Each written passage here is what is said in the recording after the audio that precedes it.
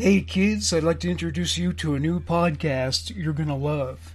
On behalf of myself, Morgan Rector, of one of the most horrific true crime podcasts, Human Monsters, I'd like to ask you this question. Do you like to travel? Do you like picturesque locations and getting away from it all? Fun fact, there is a morgue on every cruise ship. After all, people die everywhere.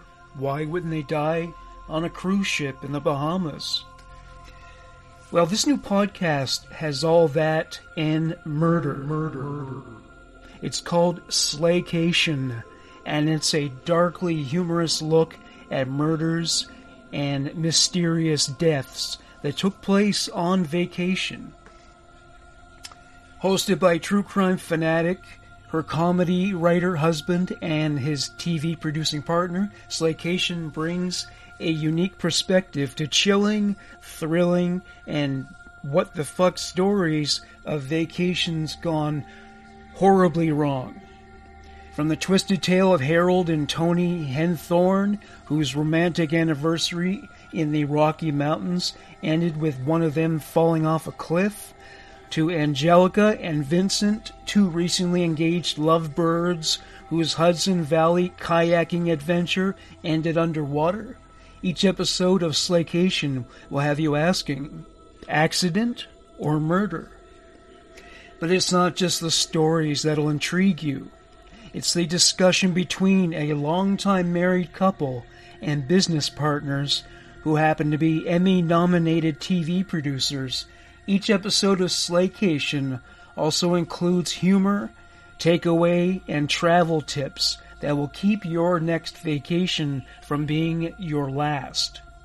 If you're ready to pack your body bags, Slaycation is available on all major podcast platforms. Search for Slaycation on Apple Podcasts, Spotify, or wherever else you get your podcasts.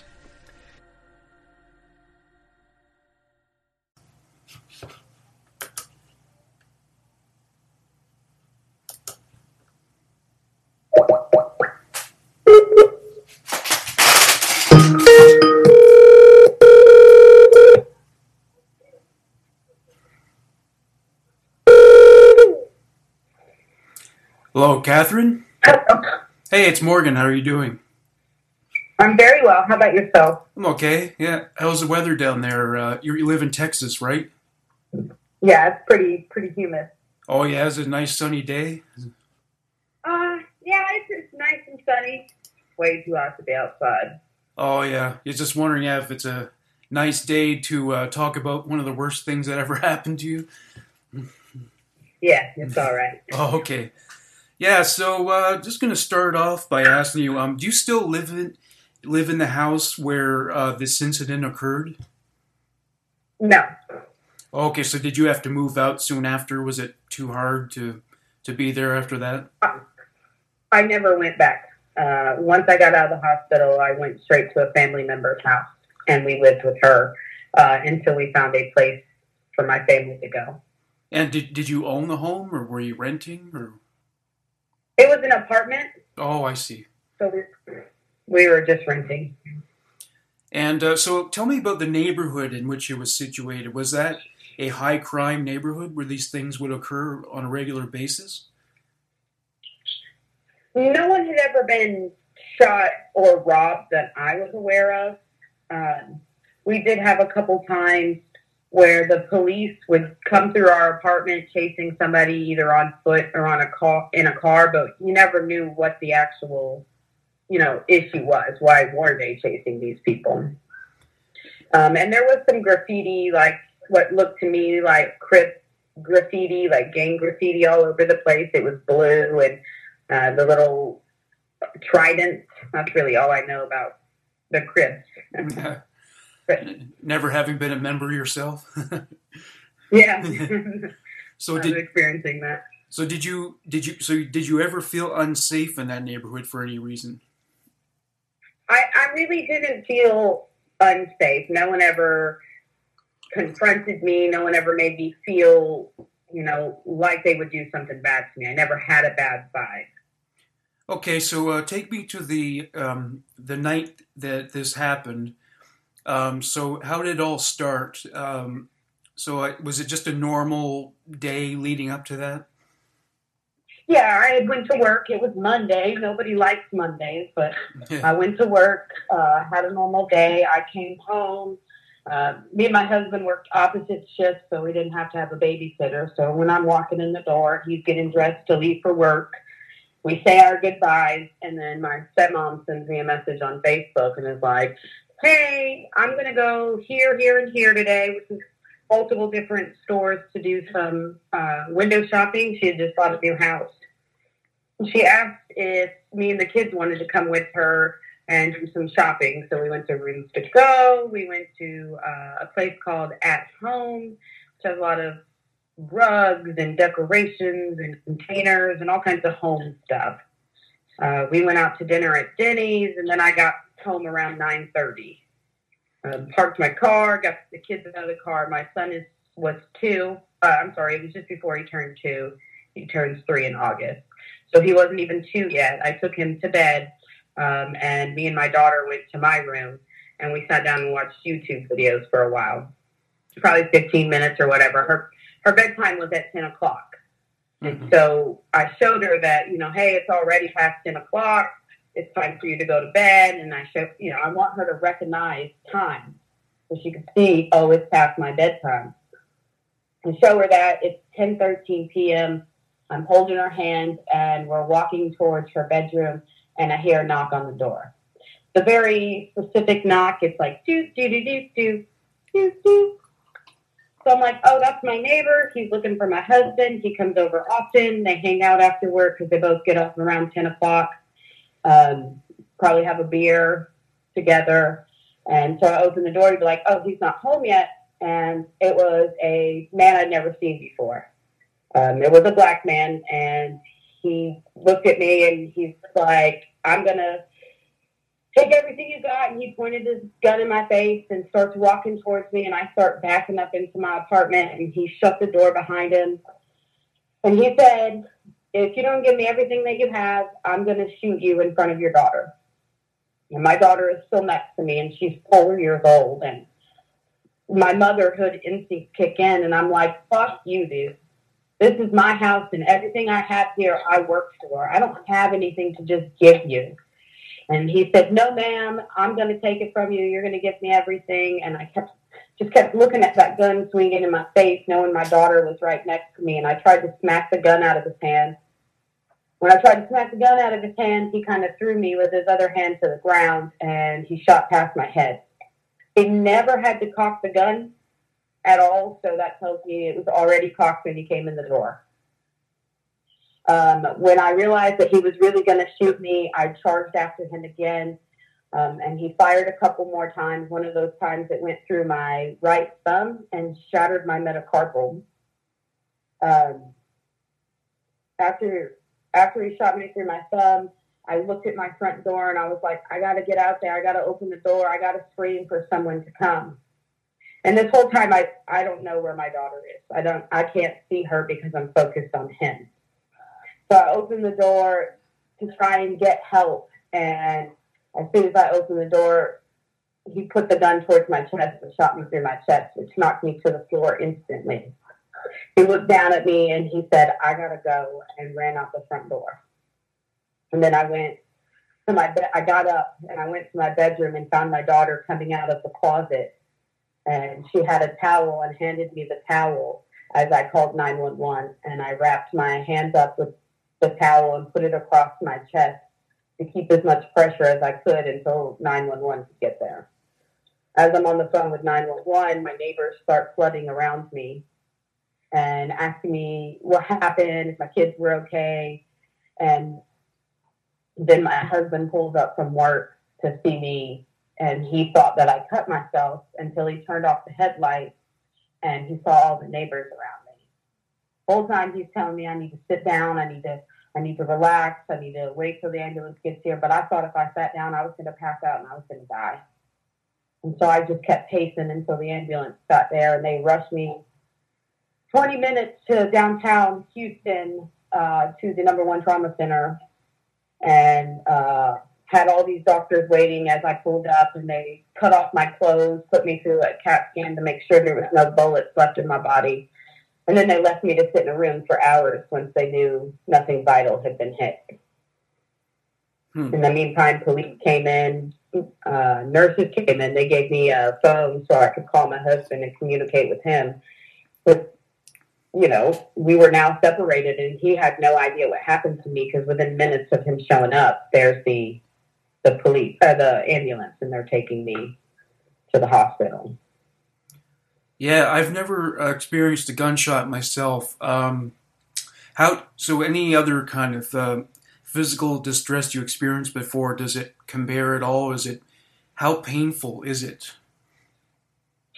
So it's very interesting because it actually hurt more after the fact than it did during, and I'm sure that has a lot to do with adrenaline. But when the bullet hit me, it felt like a bee sting, but it wouldn't stop stinging. And then as my adrenaline and I started to calm down, like I could feel it throbbing. It was, I don't know what to compare it to because I've never broken a bone. The worst I've done is, you know, falling on my butt or my knees. You know, I've actually been pretty good about not hurting myself in my life. So I don't really have a comparison, but it was bad. I was 6 days before my birthday, and the hospital only gave me Tylenol 3, and it wasn't doing it. And so on my birthday, I actually went to the emergency room, and I was like, I can't handle this pain. I'm constantly in tears, and I can't even, you know, take care of my kids or think straight because of this pain. And that hospital that I went to, not the one that gave me the original, not the where I got shot and they took care of me, but one in my town. They were like, they're dumb down there. Here's a prescription, and gave me some real pain pills to help me through it. And did you undergo surgery to have the bullet removed?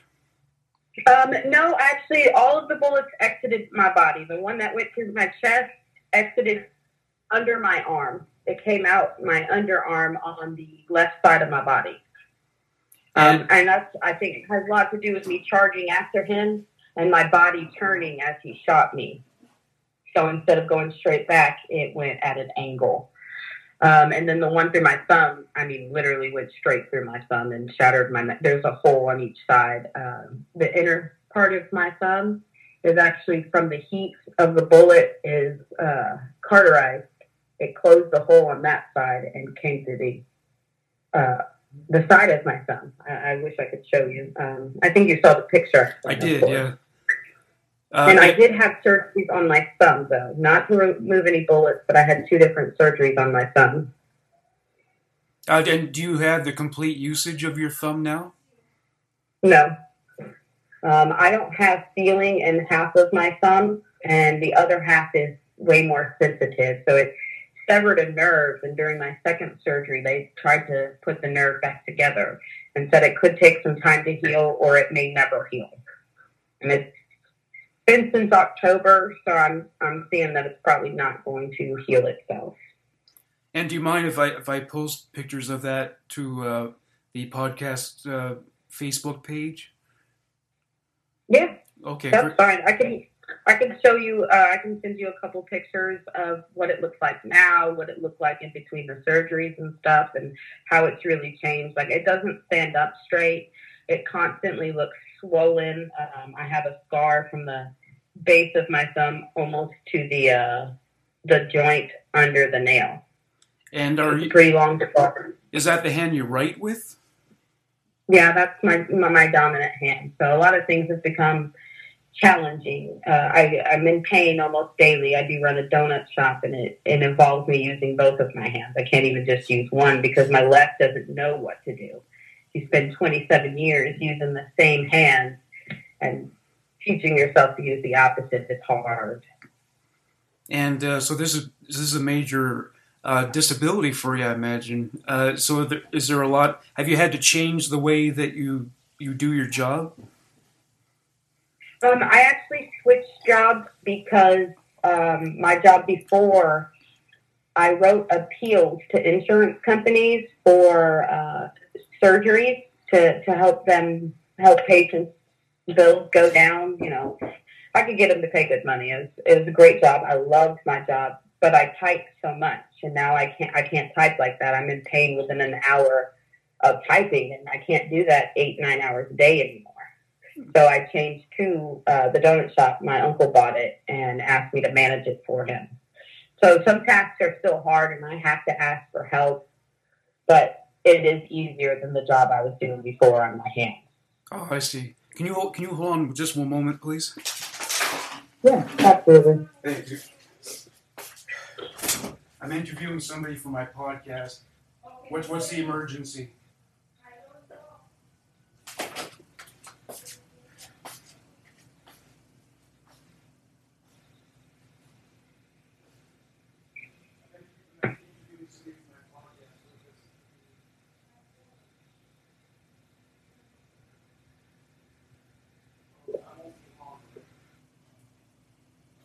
I bought yogurt.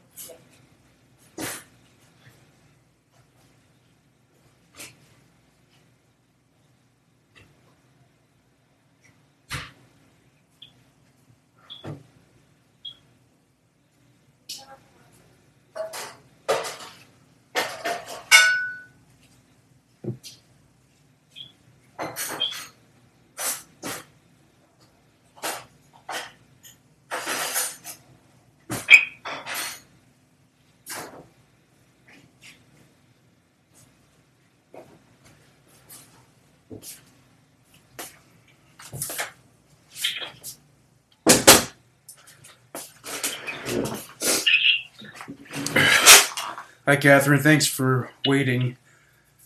So, next thing I'm gonna ask you: did the bullets hit any of your internal organs? Have you sustained any damage there?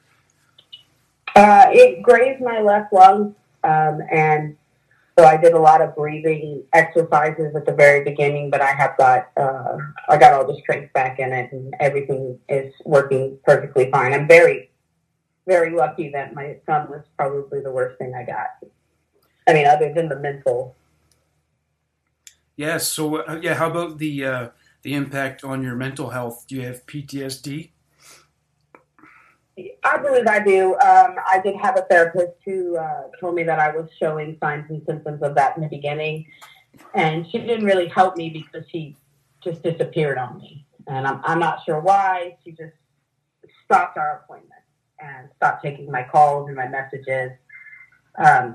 But she said I was showing those signs, and I do have a lot of problems. When somebody knocks on the door, my heart immediately starts to race. I start to panic. I don't want to get up. I don't want to check. I don't want to see who it is.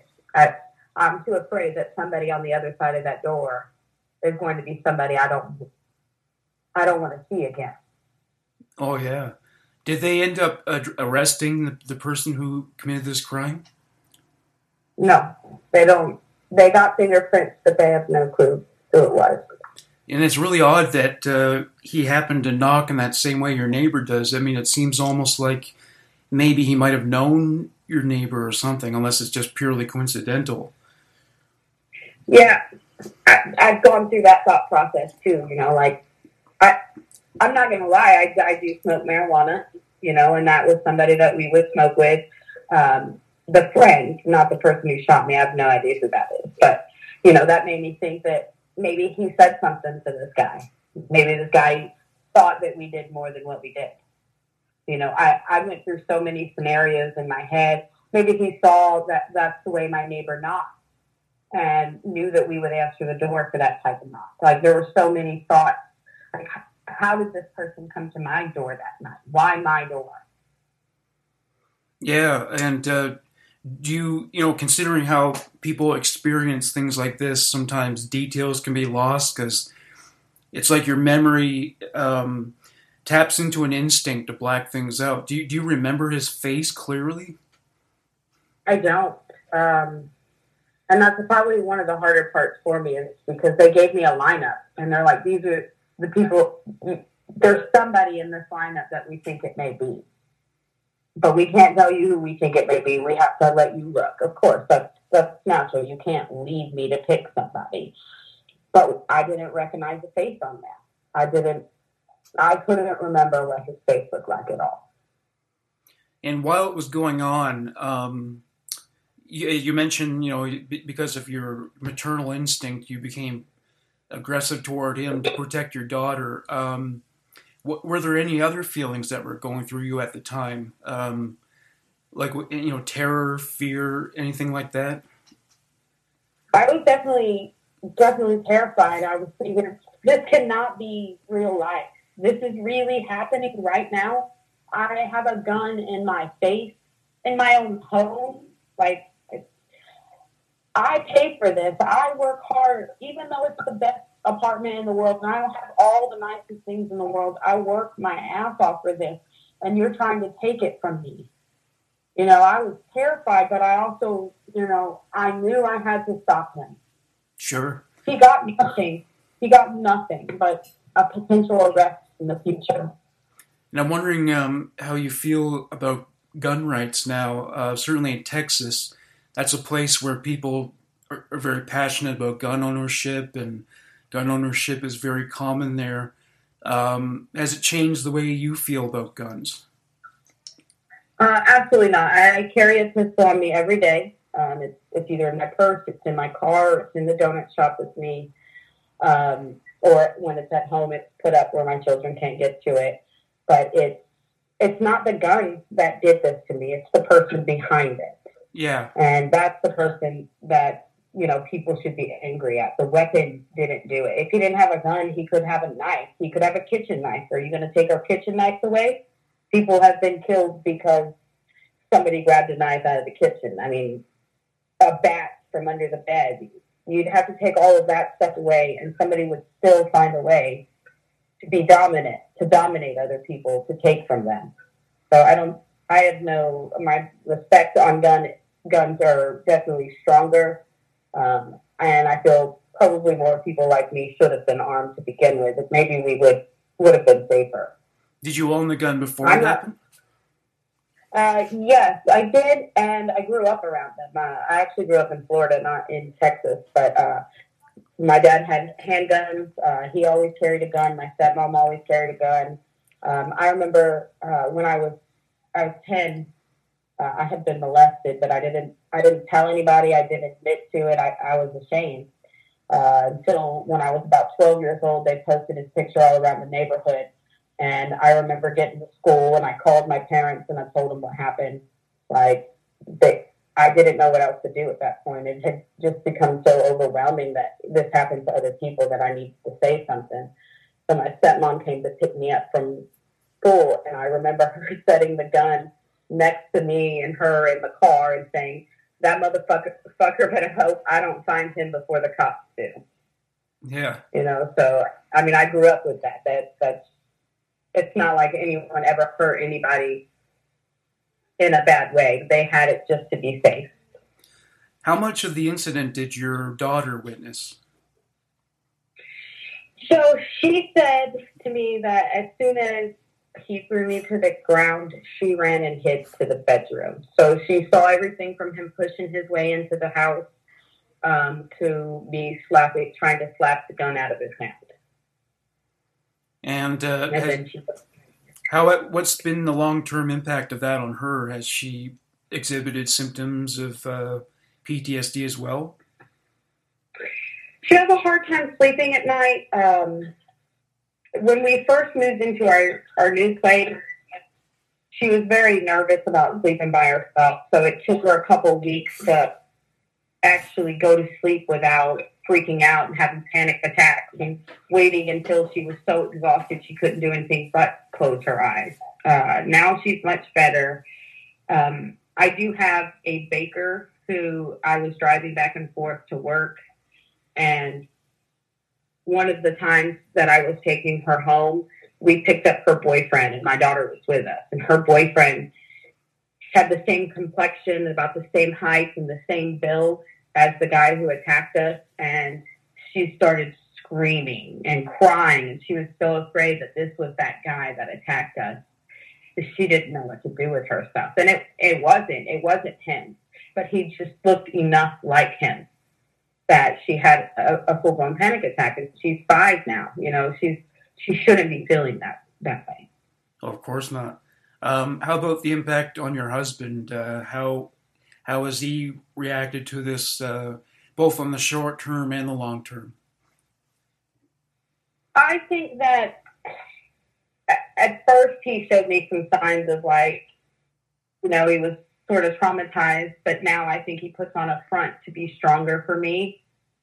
But I do think it's changed him. You know, he thought he was going to lose me, and it was at a very bad time in his life. 2 years ago, yesterday, actually, his mom had passed away. He was very close to his mom. And, you know, boys and their moms, his mama's boy. So that's what he was. And then shortly after that, his father passed away. So it's just been a rolling ball for him that he was losing people left and right, and he thought he was about to lose me. So I think it's changed him, whether he likes to admit it or not. And have you developed a different view on life since that happened? Since you, I don't know if you felt any kind of certainty at some point, like you thought you were going to die, but do you feel differently about life now? I definitely had that feeling that I thought I was going to die. I didn't know what was next for me. I think I look at it differently, but it's really hard right now to look at life positively when all you see is this bad that's going on in our country right now. COVID's taking people out, and then riots and protesters are fine when they're peaceful, but these rioters make me think that, you know, everybody is going bad, and that sucks. Like, that's not a way to live your life, to think that everybody's bad all the time. And this guy and the rioters are making that harder for me. You know, how it's hard to trust people that I don't know anymore. I don't like to say this, but when I see a black man, until we have a conversation and I can feel it in his energy that he's a good person, my heart is racing. I feel panicked. I feel like I need to be on guard. And that's a terrible feeling. I don't want to feel that way towards anybody. That's PTSD at work. Yeah. I interviewed a lady. She's Canadian, but she was working in the States for a while. I think it was in Texas. I'm not sure, but she was gang raped and almost murdered by 3 black men. And she's not racist, but she said, you know, when she opened up a store, one of the first customers was a black man, and she had to go in back of the store, and she's saying, you know, it's not his fault, but it's just the visual triggers that go along with PTSD. Absolutely. I had a customer, and I've helped this customer before, but because it was so dark, we have a drive-through, and we open at 4:30 in the morning. It was so dark outside that I didn't recognize him. All I saw was a black male, and I took his order as fast as I could. I put it together, and I sent my uncle, who is almost a 6-foot-tall, 300-pound man, to this guy, and I said, please take him this order. I can't handle it, and I don't want to show my customer that I can't handle helping him. So please, and, you know, and I hated that I felt that way, because I know this guy's order by heart. I know he comes in and he wants 2 sausage and cheese kolaches and 2 jalapeno and cheese kolaches, and some people don't know what kolaches are. What are they? It's like a pig in a blanket. Oh, I see. It's a pastry kind of bread that's wrapped around a sausage. Different types of sausage too. We've got country sausage. We've got hot dog sausage. But if I know this guy's order, this is obviously somebody I've seen before, and I shouldn't be fearful, but it didn't matter at that moment. And again, it's like she said, it's not his fault. He didn't do anything. Somebody else did something, and it just pops in my head. Sometimes I can't not think about it. But something small will trigger one thing and lead to another and a spider web, and it comes all around to that night again. What could I have done different? What should I have done? Did I do the right thing by attacking him? Would he have shot me if I didn't attack him? What if I would have locked the door and not answered it? What if I had a peephole and was able to look out and see that it was not my neighbor? Mm-hmm. All those things constantly in my head. And it's only been a year, so I'm sure it's going to calm down, but it has yet to calm down. And the police are being demonized quite a bit right now. How would you rate the way that the police responded to this incident and their approach to investigating it?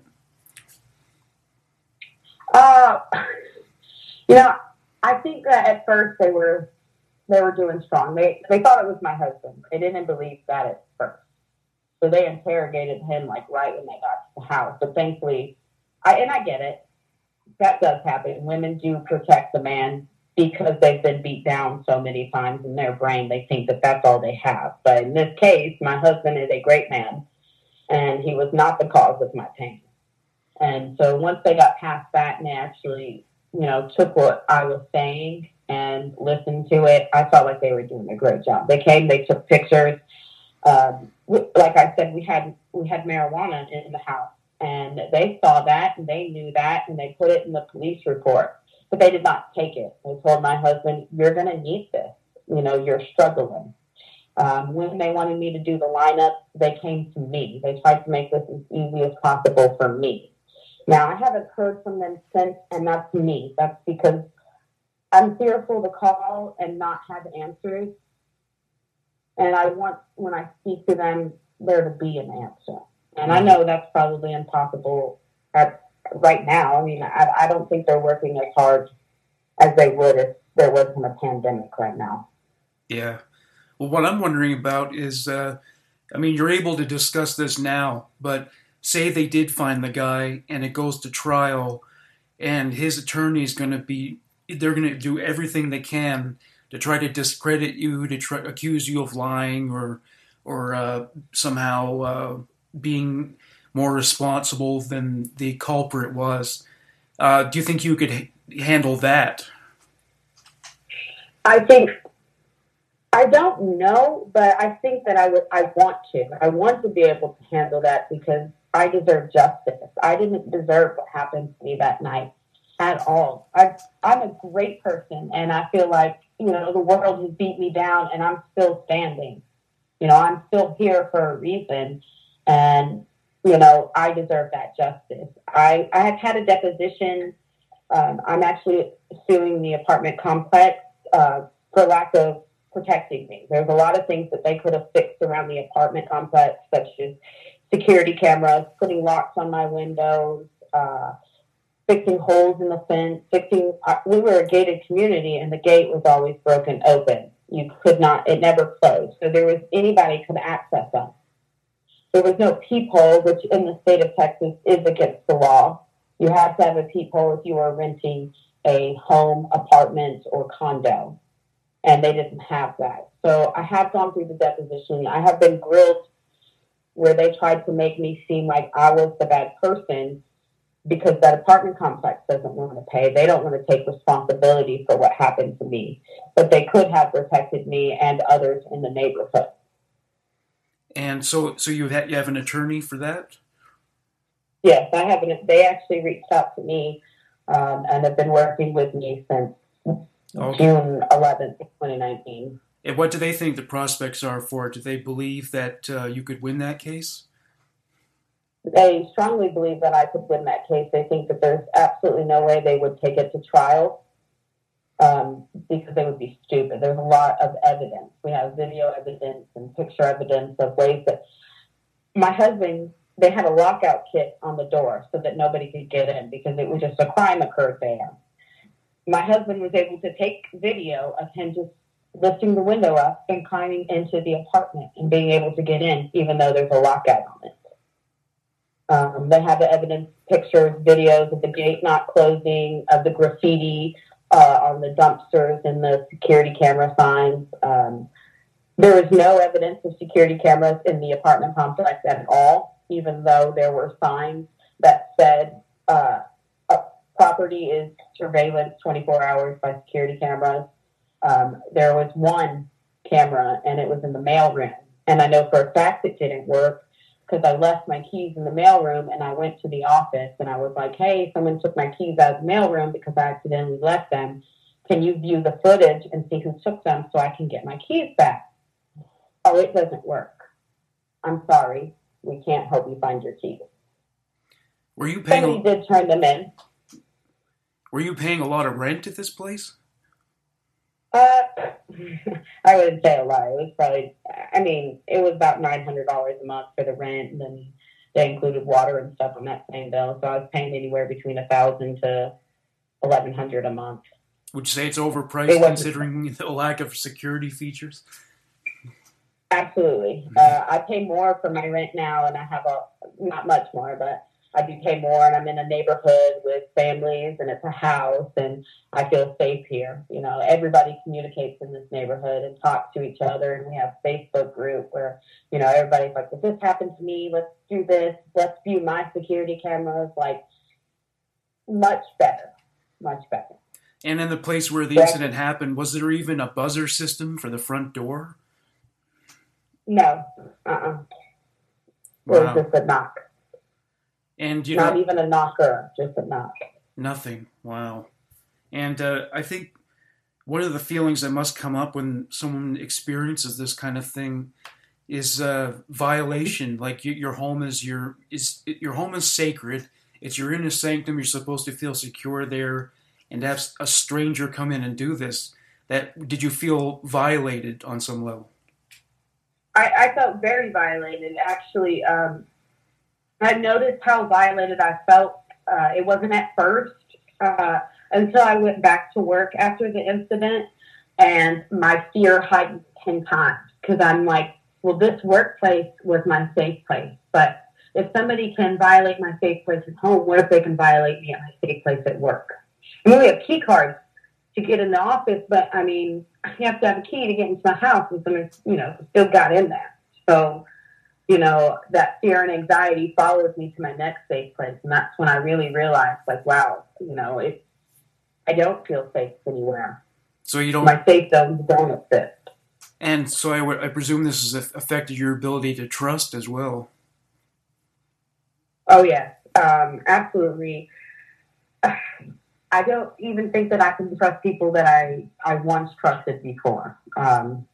And that's not like people that are immediately close to me, but maybe friends that I went to school with. I actually just saw an article yesterday. Somebody that I dated, his little brother and him are being investigated for child pornography. And I'm like, that's somebody I was close to growing up. And wow, how did that happen? Yeah, right. Well, that's the thing about a lot of criminals, though. A lot of people assume, well, every criminal must be a creepy, shady figure you would know right away. But that's, from what I've observed reading a lot of true crime cases, that's actually seldom the case. Yeah. The creepy ones are probably the ones you should start trusting. That's right, yeah. And so... people like to place themselves, like, especially in the child pedophilia, they place themselves in a position that puts them there. Coaches, teachers, priests, people that you can trust in your community and think wouldn't do stuff like that are the people who are doing it, because it's the master manipulators. Well, yeah, and also they go through, criminal record screening, but there are a lot of criminals who don't have a record. They just never got caught. So it doesn't necessarily prevent anything. Yeah, that's correct. I mean, technology is advancing now, and that's great because more and more people are getting caught. Like the Golden State Killer, he was killing in the 70s and the 80s and raping people, and he got caught in 2018. It took a long time, but as technology advances, it's getting harder for people to get away with those crimes. And I hope that it continues to advance. I wouldn't recommend you read the book about him because I think anyone who's experienced a home invasion would find that very hard to read. But it's a good book. Oh, yeah. I've loved true crime since before this incident happened to me. So I actually feel like it puts me a little closer to the true crime community because I'm part of that now. I am a true crime. I was almost killed by somebody I didn't even know over a home invasion.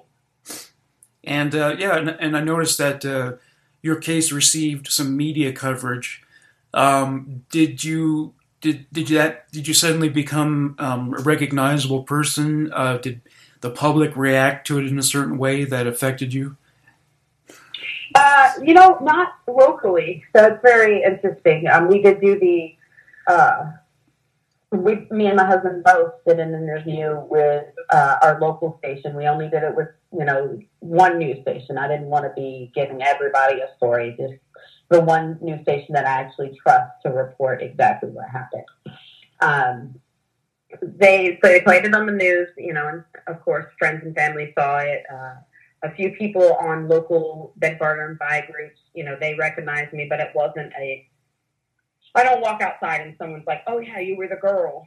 That doesn't happen. But my husband posted on his Twitter, and he's a huge Chicago Bears fan. So a lot of his community base on Twitter is Chicago Bears fans. So they rallied together and they got a GoFundMe. They raised us some money to help us get out and get some new stuff to take care of us because I bled everywhere. So they got a GoFundMe and started sharing it all over Chicago and to all these Chicago fans. And even Chicago Bears podcast mentioned me and talked about our family to help us out. So, yes, some community gathering, but not actually locally, more Chicago Bears fans. Were you insured at the time? Did insurance cover your medical bills? I had, interestingly enough, I had the insurance from the health marketplace. And because of my emergency room visit and all the stuff that they did that night, it met my deductible and my out-of-pocket maximum. So pretty much all of my appointments till December of 2019 were covered. We also have a thing called Crime Victims Compensation in Texas, and other states have it as well, but I don't know where else. But we have it in Texas, and they help you pay your bills. Right now, for crimes like me, they couldn't help with relocation, but for sexual assault, domestic violence, they cover relocation. Each case can get up to $50,000 to help them out. It doesn't go to you directly. So if you have to move, you pay for that first, give them the receipt. They pay you back. Same with my insurance. The insurance goes in, and I submit them, and then they pay them that way. Okay, can you hold on one moment, please? Yes. Hello? Yes, it is, yes. Okay, just give me a moment, please. I'll be down there. All right, bye. Yeah, I'm in Canada, and weed's legal here, and they just delivered it now. I just have to go downstairs for a second. Okay. All right, go get your medicine. Okay, yeah. Yeah, they deliver it like pizza here. So. That's pretty awesome. You're lucky.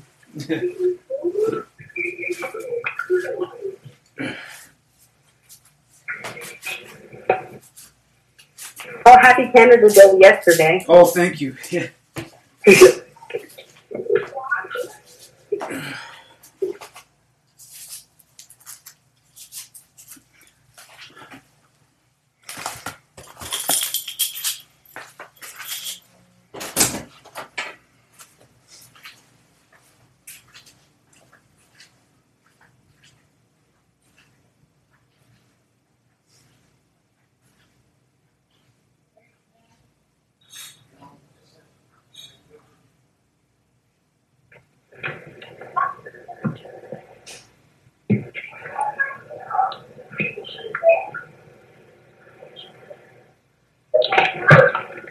Here, Oliver.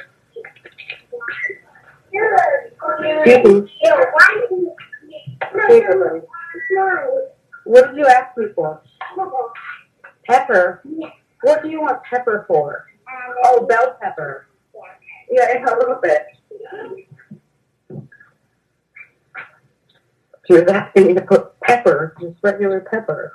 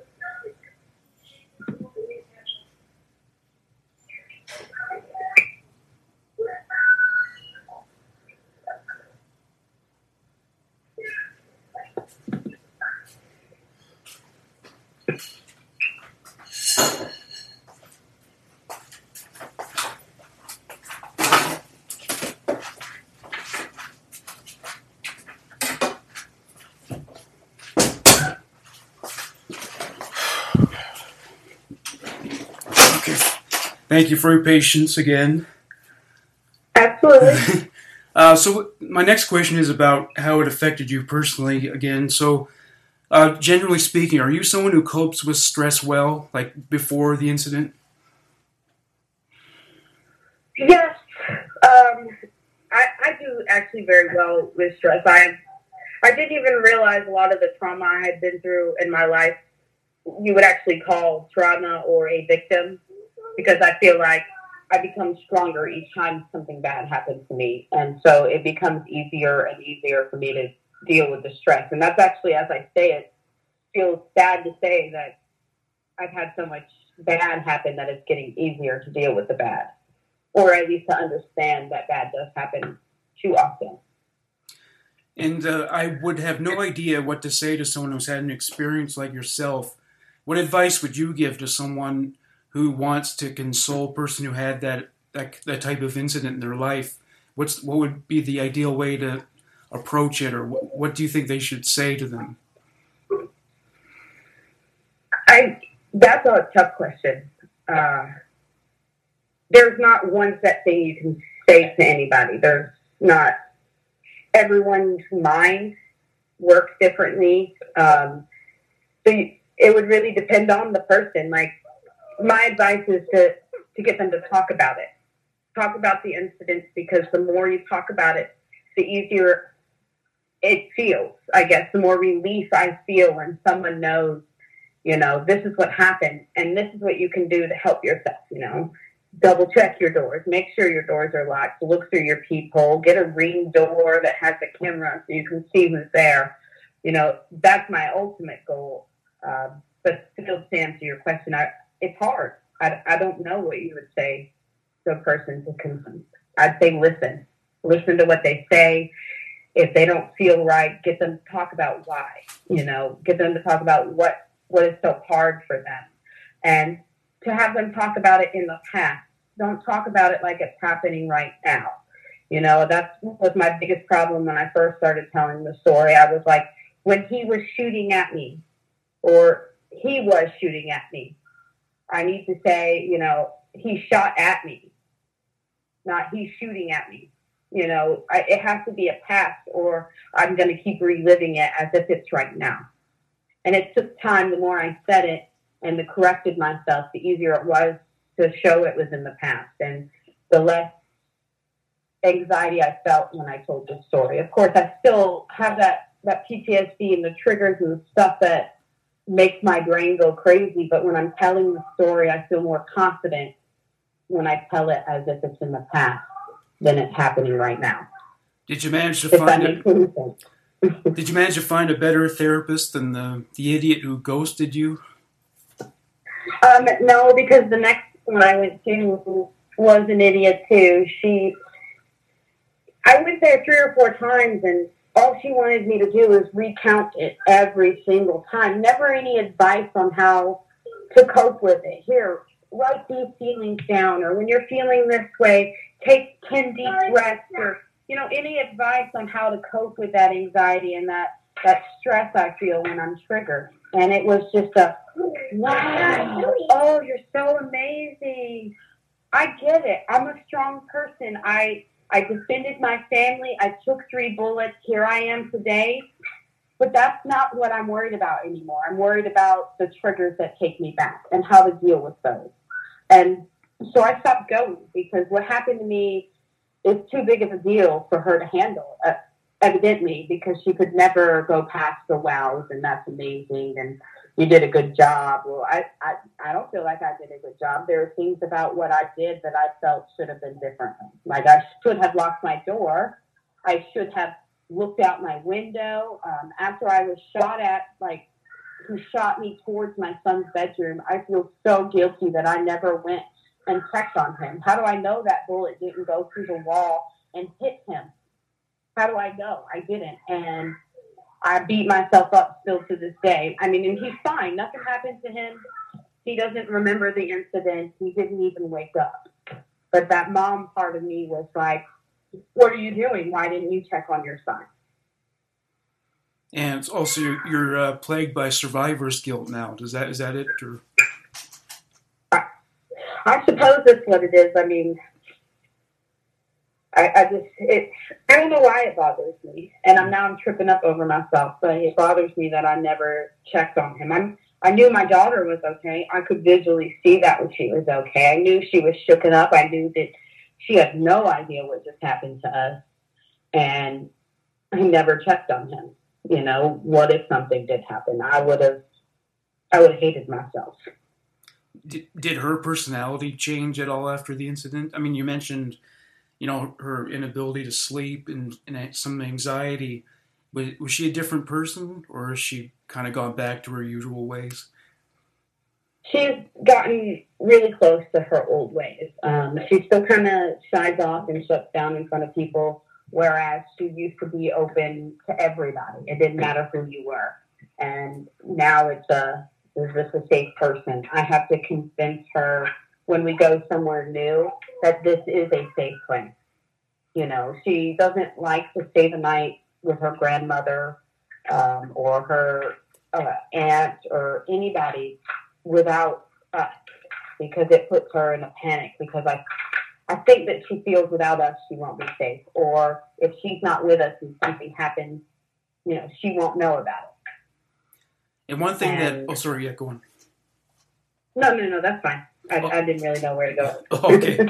And one thing occurred to me, you mentioned that the medical staff at the trauma center left you alone for a long time. And I just thought, that's a mistake. What was that a problem for you to just be left alone like that after that horrifying incident? Yeah. I felt like I was just a specimen to them. Oh, okay, she's not, you know, in immediate danger. Let's go. Let's leave. You know, and it took time. A couple hours. Thankfully, my stepmom rushed from where she was staying in Magnolia.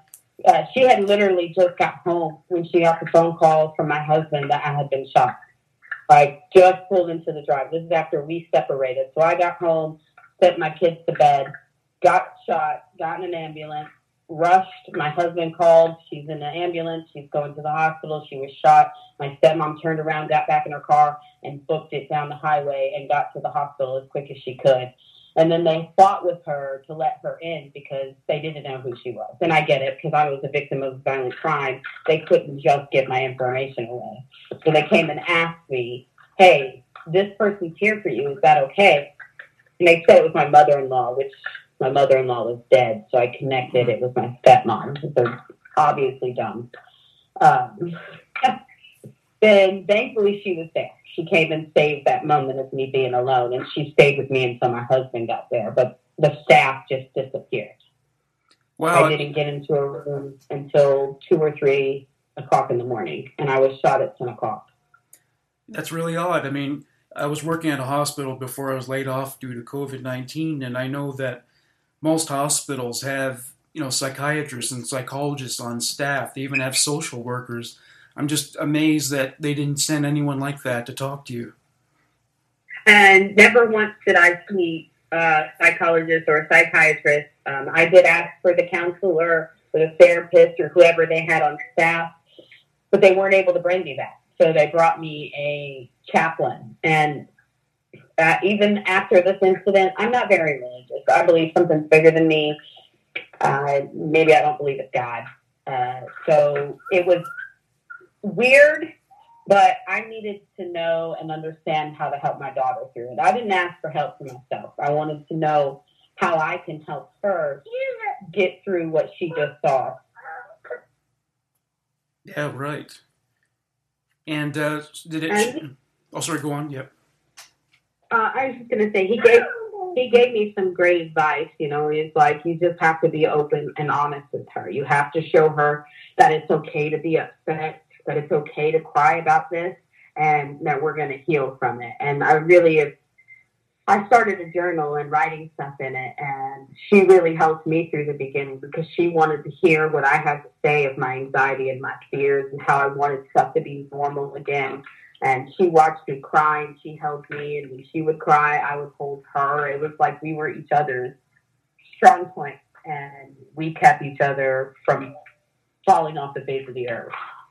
Even though she's 4, she's just so smart and intuitive, and she knew that we were both struggling, so we leaned on each other. And I can't believe that, like, she was as strong as she was. It's okay, Mama. It's okay. Just cry. You'll feel better if you cry. Yeah, that is great. Did you seek out? You're a member of a victim group on Facebook. Have you ever sought out other organizations where you would speak with other people who have been victims of crime? I searched for a Facebook group for a long time. I guess I just wasn't using the right words to find one. It took some time. But outside of that, I was going to speak at March, I believe. March is Victims Awareness Month. And the name of the hospital is Ben Taub. They have an event every year where they have victims of violent crimes come in, or of trauma. Some guy got hit by a motorcycle, or he was a motorcycle, and he wrecked his motorcycle or something like that. They bring them in there, and you speak on your trauma and how you've changed and all that. And that was the only other outlet that I was going to do, because I'm too afraid to go out and be in the public, just because, and this is stupid, but just because they were victims of violent crime doesn't mean they're not going to try to harm me. And I hate that I feel that way. But the public is still pretty hard for me to be in.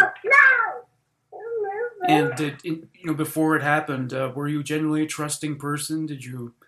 Were you ever a paranoid person, or did you feel basically safe in the world? I was a very trusting person. I didn't have very many fears. Frogs. I was afraid of frogs. That's probably about it. I never really had...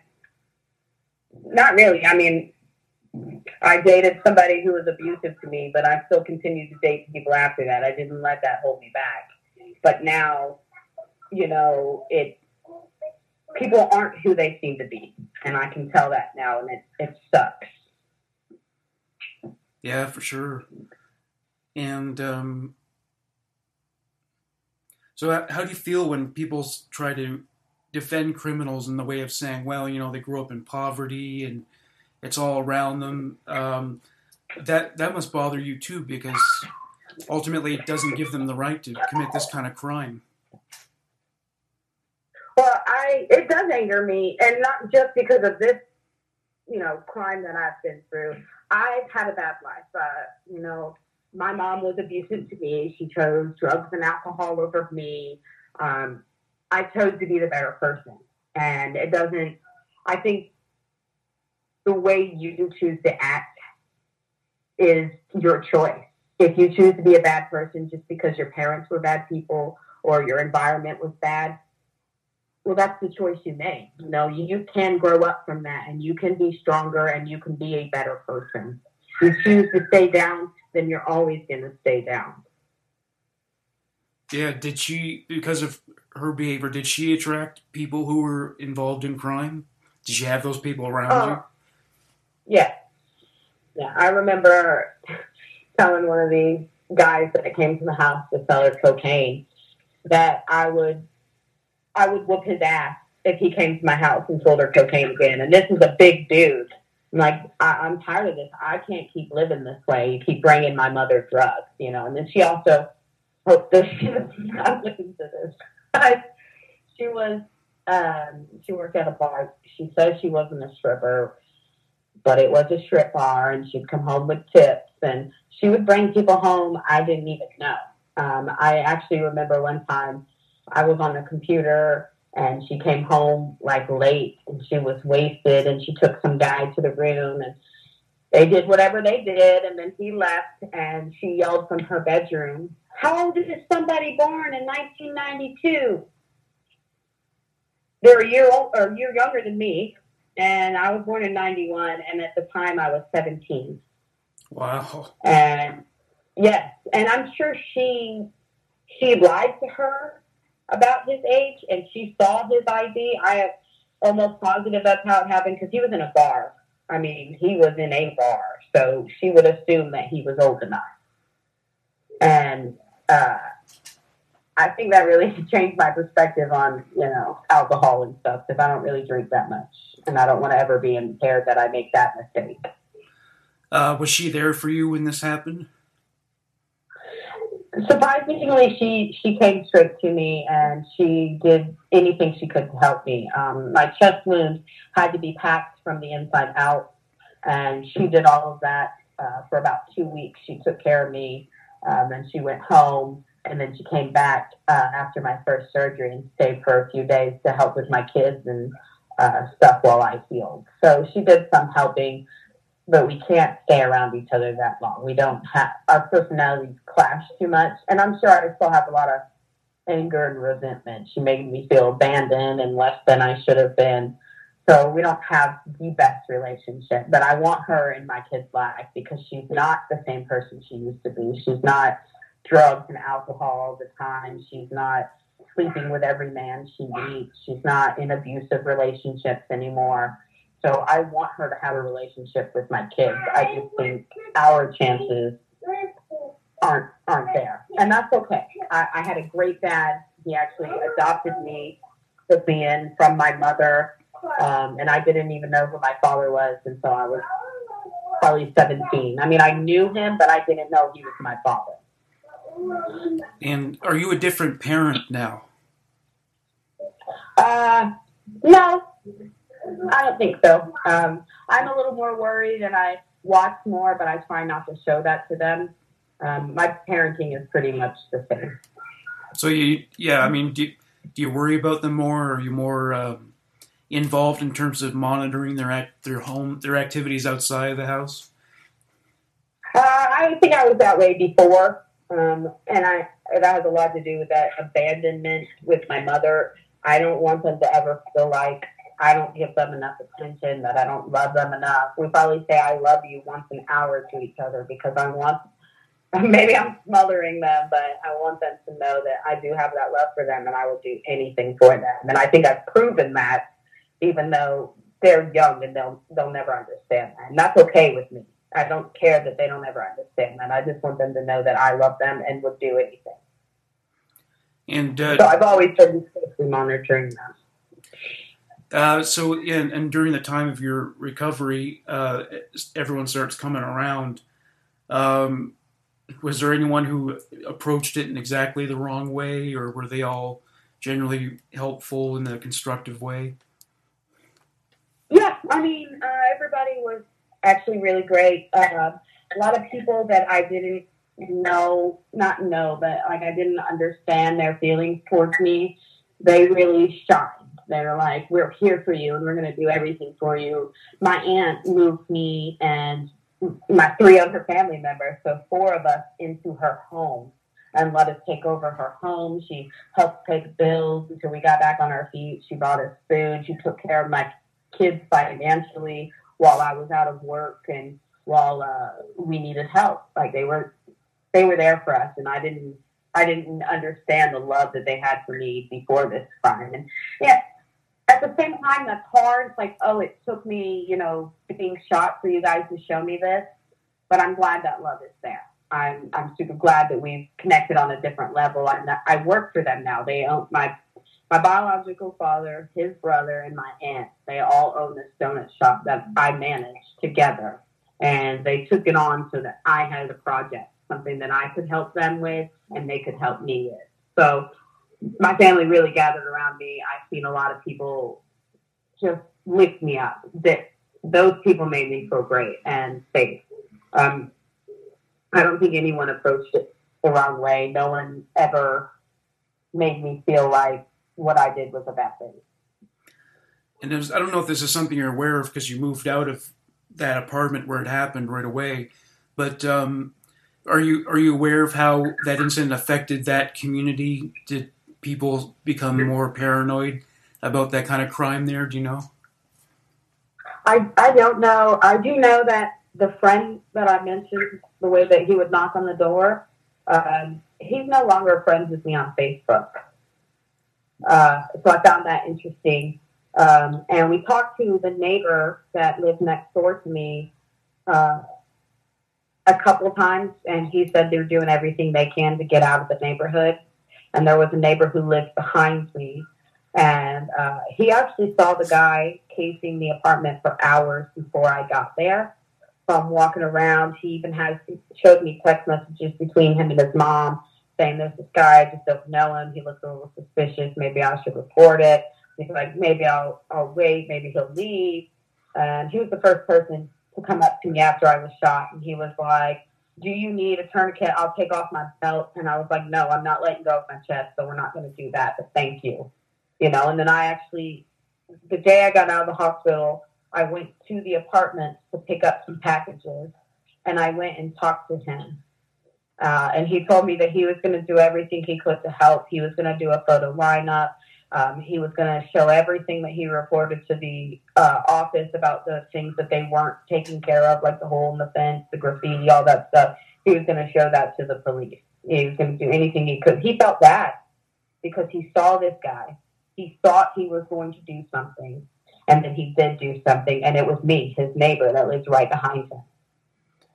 Wow. And that occasion when you went back to collect those items from your apartment, what was it like to be in your apartment after what happened?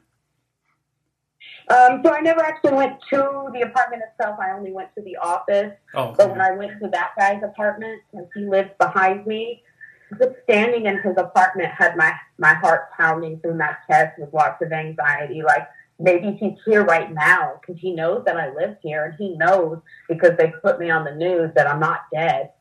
So maybe he thinks I know his face, and he's going to try to come get me while I'm here. So I'm going to try to get out of here as quick as possible. According to the neighbor I was speaking with, the apartment complex was telling people that I knew the guy, that I had seen him before, and that just that I knew him. And so when I went to the office to pick up my packages, I was pretty rude. After I got my packages, I was like, I'd really appreciate it if you guys didn't spread lies around in the apartment cops telling people that I knew this motherfucker. Like, I was not nice at all. And they're like, "We didn't say that." And I'm like, "Well, they told me your name specifically, sir." And I don't remember his name now because I just don't care about him. But I told them that. And they denied it, but I didn't doubt that they were trying to say that. Because they told me if I signed a piece of paper that releases them of all liability, that they would let me out of my lease without charging me. And I was like, I'm not signing that. I'm not saying that you guys aren't responsible because, well, you kind of are. You could have took steps. There could be camera footage of this guy, and they could catch him. Like, you're lying about your security. No, I'm not signing anything. My stepmom advised me not to sign anything. And then they tried to take me to like a civil court for breaking my lease. Really? I didn't acknowledge their paperwork at all. I just told my lawyers what was going on. Here's the paperwork that I've got in mail. They're trying to sue me for the broken lease, and that was the last thing I heard about it. Well, yeah, I mean, they better hope that the case doesn't go to trial, because if it gets any media exposure, no one's going to want to live there. Yeah, they have. 72 different properties, and they've been sued before for stuff like black mold in their apartments and not taking care of it, even though it's been reported over and over again. So they have a lot of negligence charges against them, and even cases in the past. Oh, man. We did a lot of research. Yeah. Well, I thank you so much for doing this interview. You're a very brave lady. I think you're coping with it very well, considering what happened. Obviously, there's going to be setbacks because of things like PTSD. But yeah, it sounds like you're a very strong person, and I commend you for telling your story. It can't be easy to open up about that. I appreciate you letting me tell it. I want people to know what you can do. Like, some people are just instantly fearful, they're going to give in to whatever, but you can protect yourself. You can stand up for yourself. And it's not every case that you can do that. But I actually heard on another podcast, I listen to a lot of true crime podcasts, and one of them said is, like, you've got to read your assailant, say you're being raped and you're thrashing really hard trying to fight, and he likes that. He's getting more excited, then you need to stop. You need to just stop, and he may stop. You just have to read the way they are. And I shook him because he started firing wildly, and that could have killed me, but he could have killed me anyways because I wasn't going to give him anything. I had nothing to give. So I just say, try to defend yourself if you can. If not, just try to stay safe. I mean, I don't know. There's nothing safe in this world anymore, it seems. Yeah, I guess not, no.